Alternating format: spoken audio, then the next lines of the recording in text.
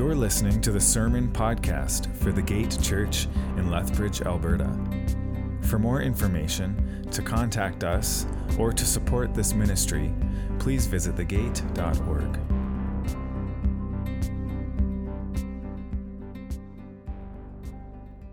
Good morning, everyone. How's everyone doing? For those of you who don't know, my name is Greg. I'm one of the pastors here at the Gate. And again, I hope that you're having a fantastic morning so far and that you've enjoyed all the pancakes and sausages. Yeah? Yeah? On that end, let's give a round of applause to all the volunteers who helped make this possible. They made sure our bellies are nice and full.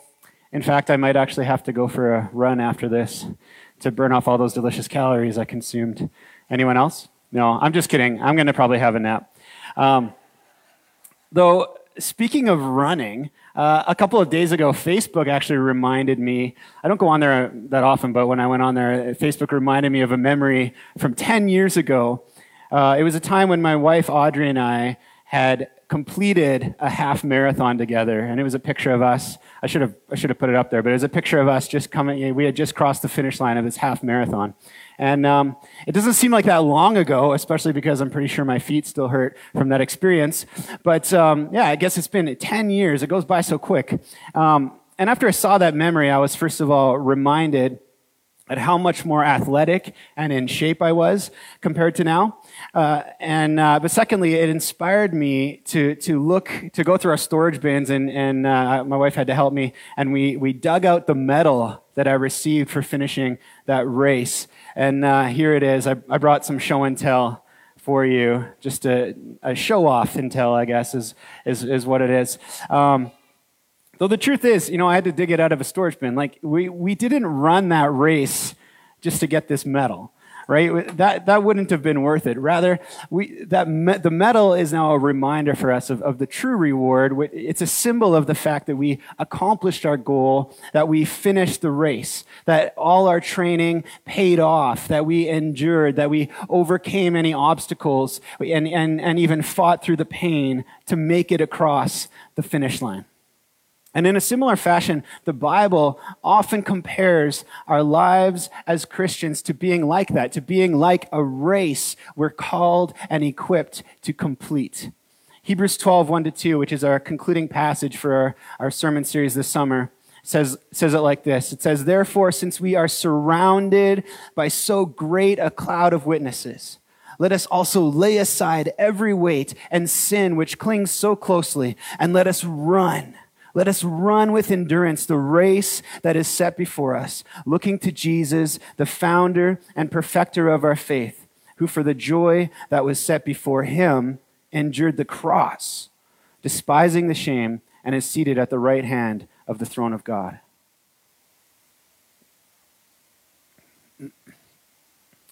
So here's the call for each one of us, to run the race that's set before us.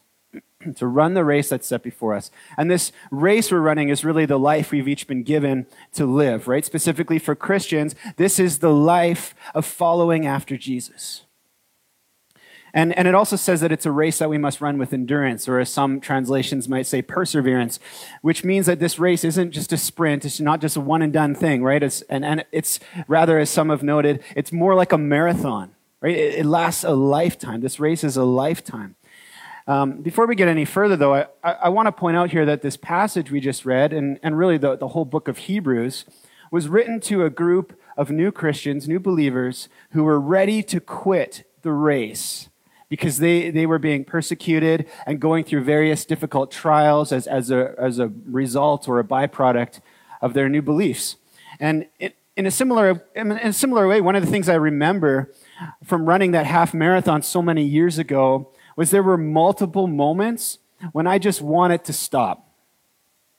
When my muscles hurt, when the hot California sun, it was in California, hot California sun was beating down on me, when this elderly man who was always hunched over like this, he was running like this, and he kept passing me, and that was discouraging. But props to him. And then there were moments when I thought to myself, this is taking forever, or why am I even doing this? You know, who's ever run a marathon or half marathon or done Tough Mudder or something? There's always moments where you're like, why am I even here? Why did I sign up for this?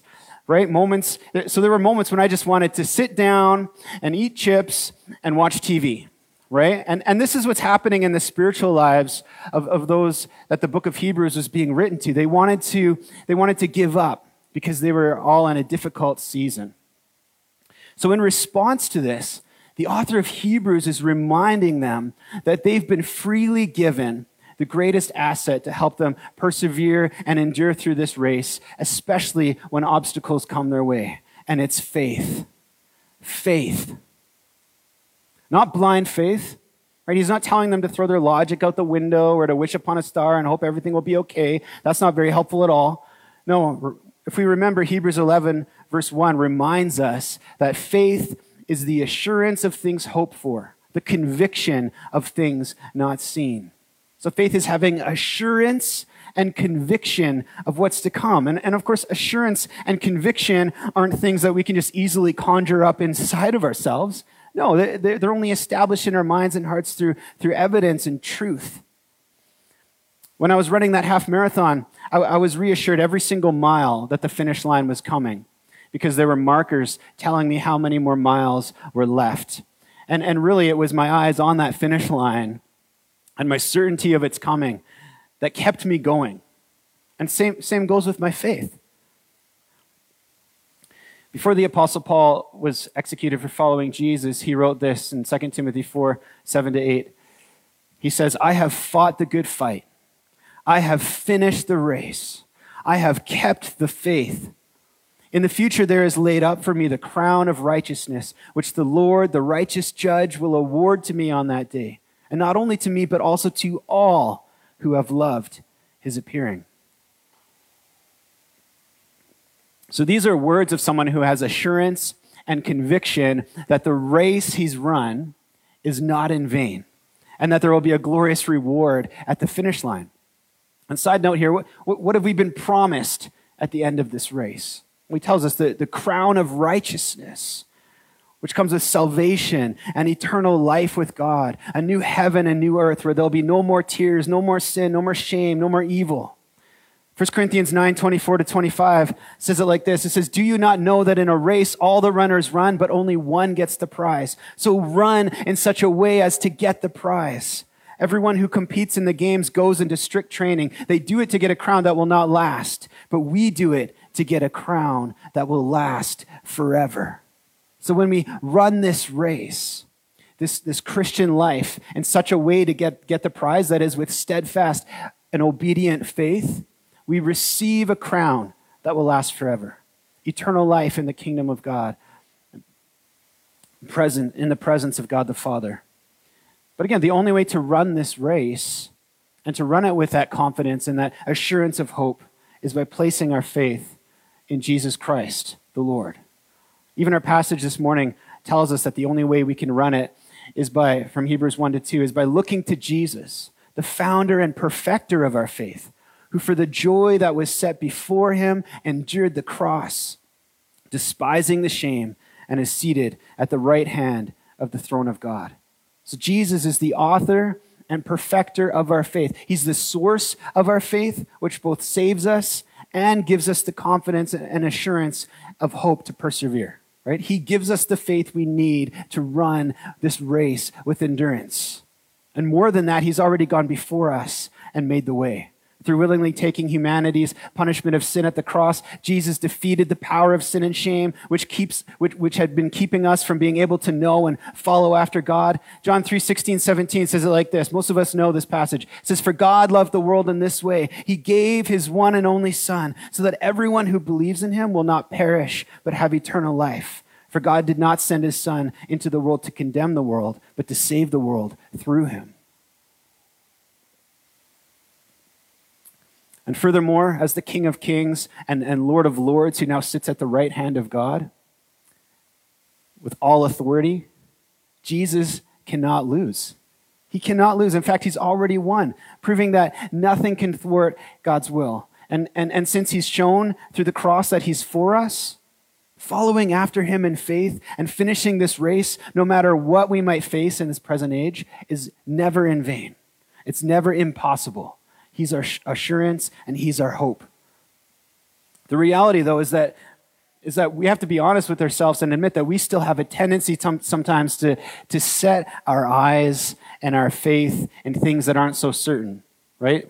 We put our faith in and we set our eyes on money or careers or fame or creature comforts or on celebrities or politicians, things that are people that will eventually fail us or let us down or cause us anxiety in our pursuit of them.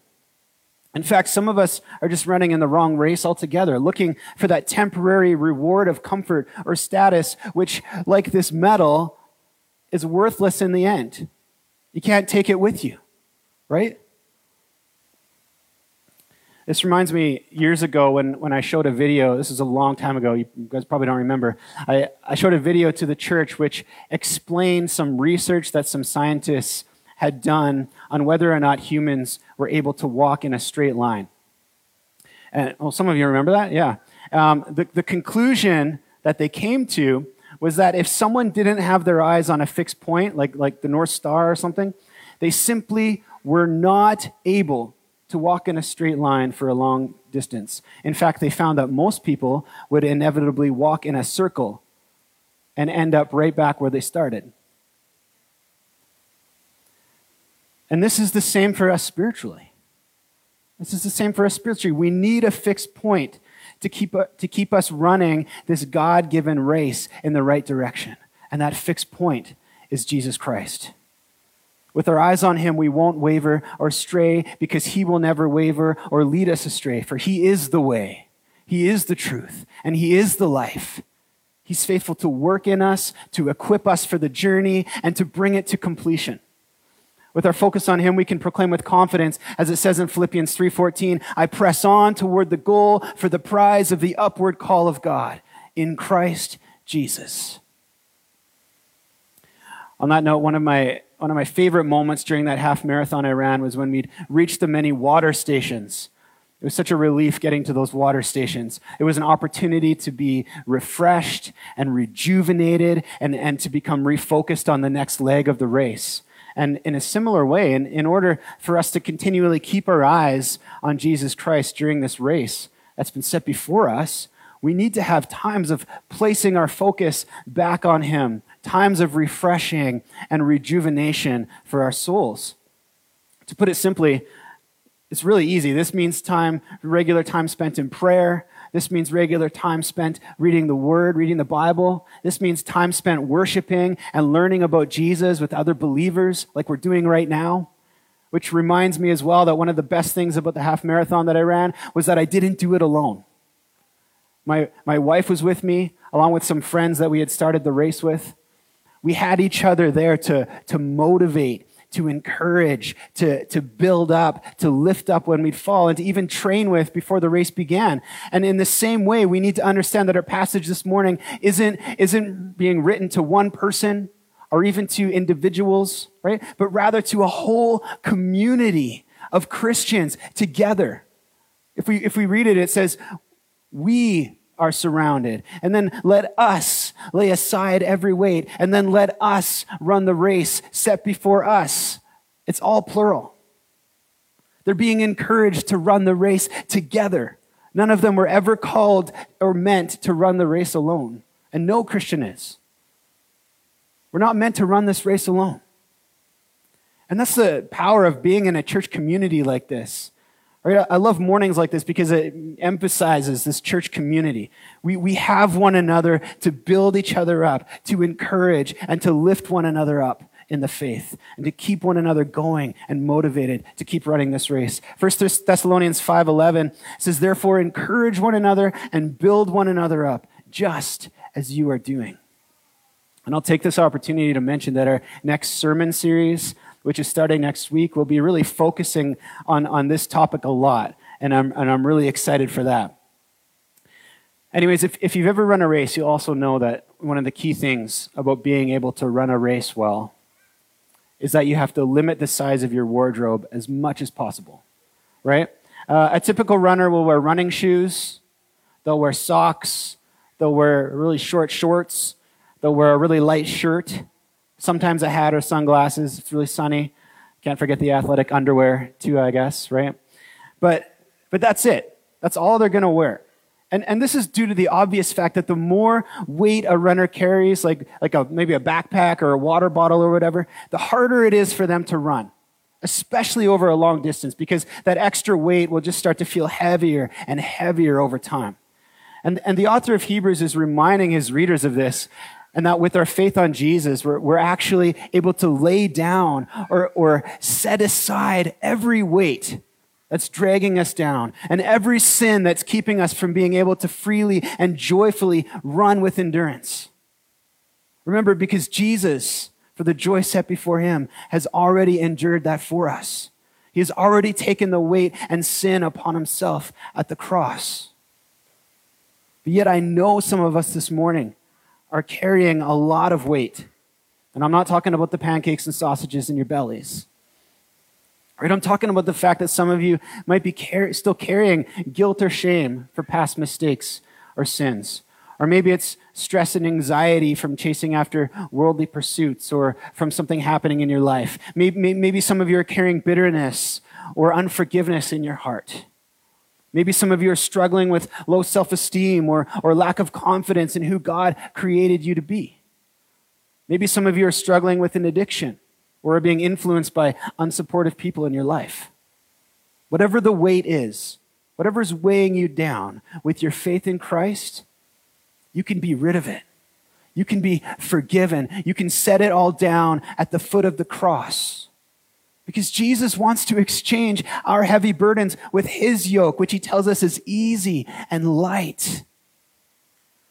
To repent and follow Jesus by faith, then, is to be set free to run this race with confidence and without burden. Speaking of which, another way we get confidence in faith as we run this race is from the evidence and witness of those who've run the race before us. This is what we've been talking about all summer, right? At the beginning of our passage this morning, we read Hebrews 1:1a. It says, "Therefore, since we are surrounded by so great a cloud of witnesses." Therefore, since we are surrounded by so great a cloud of witnesses. In ancient literature, a cloud was often used to describe a crowd of people. And this crowd of people being described here are all the heroes of faith, which we've been studying over the summer, who were listed for us in the previous chapter of Hebrews. Men and women like Noah, Abraham, Sarai, Moses, Joshua, Rahab, David, and the prophets, and many more, all of whom ran this race before us solely by placing their faith on God and the promise of Jesus Christ to come. And again, one of the things I remember being thankful for as Audrey and I prepared to run that half marathon was all the advice and the education that we received from people who were experienced in running these kinds of races. We learned so much from these marathon veterans, mostly over the internet, on how to train, how to prepare for it, what to wear, and ultimately we were assured that it was possible to accomplish because so many people had done it before us. And in the same way, for me, it's been such a joy to go back to the Bible and read about all those who've run the race of faith before us, those who were able to overcome their doubts and their fears and obstacles and suffering and persecution and sometimes even the threat of death as they lived out their calling from God, as they grasped onto the promise and lived like they already received it. So let these people who now stand as witnesses of the power of faith and God's faithfulness to them be an encouragement to our faith as well. In knowing that, first of all, yes, this Christian life is possible to be run no matter what obstacles come our way. And secondly, that they were only able to run this race that was set before them precisely because they had their faith and therefore their assurance and conviction set upon the one who'd laid that race before them in the first place, upon God alone. This is key. One of the things we learned over and over again this summer was that it wasn't their size of faith that mattered in the end. It was the object of their faith that made all the difference. With their faith on God and his promises, no matter how big or small, they persevered because it was God alone who remained perfectly faithful to them and to his promises to them. So in conclusion then, both to this message this morning and to our whole summer sermon series, A Great Cloud of Witnesses, let's read this passage one more time. Let it inspire you this morning and for the rest of your Christian life as you run this race. Hebrews 12, 1-2. It says, therefore, since we are surrounded by so great a cloud of witnesses, let us also lay aside every weight and sin which clings so closely, and let us run with endurance the race that is set before us, looking to Jesus, the founder and perfecter of our faith, who for the joy that was set before him endured the cross, despising the shame, and is seated at the right hand of the throne of God. Let's pray. Heavenly Father, I thank you so much that we could be gathered here this morning, gathered in your presence, all because of Jesus Christ who ran this race before us. Even more endured our shame, endured the weight of our sin at the cross, so that we could be set free, so that we could be invited to run this race as well. And Lord, I thank you that you give us the faith to run this race, Lord. I thank you that as we look to you, we can lay aside every weight and the sin which clings so closely, so that we can run with freedom and joy and with endurance. And Lord, I pray for anyone here this morning that's carrying any weight, Lord, that you would set them free right now as they come before you, as they come and repent and lay those things down at the cross, that you would set them free, that they would be able to step onto this track and run this race that you've set before them. And Lord God, I thank you that we don't do it alone. I thank you so much for this community of believers. I thank you for this church. I thank you that we have one another to lift one another up and to build each other up in the faith. Lord, I pray that you would continue to build this community, that you would continually lead us to become more and more into your likeness as the body of Christ. And Lord, I just want to bless every single person here this morning. And we pray all these things in Jesus' name. Amen.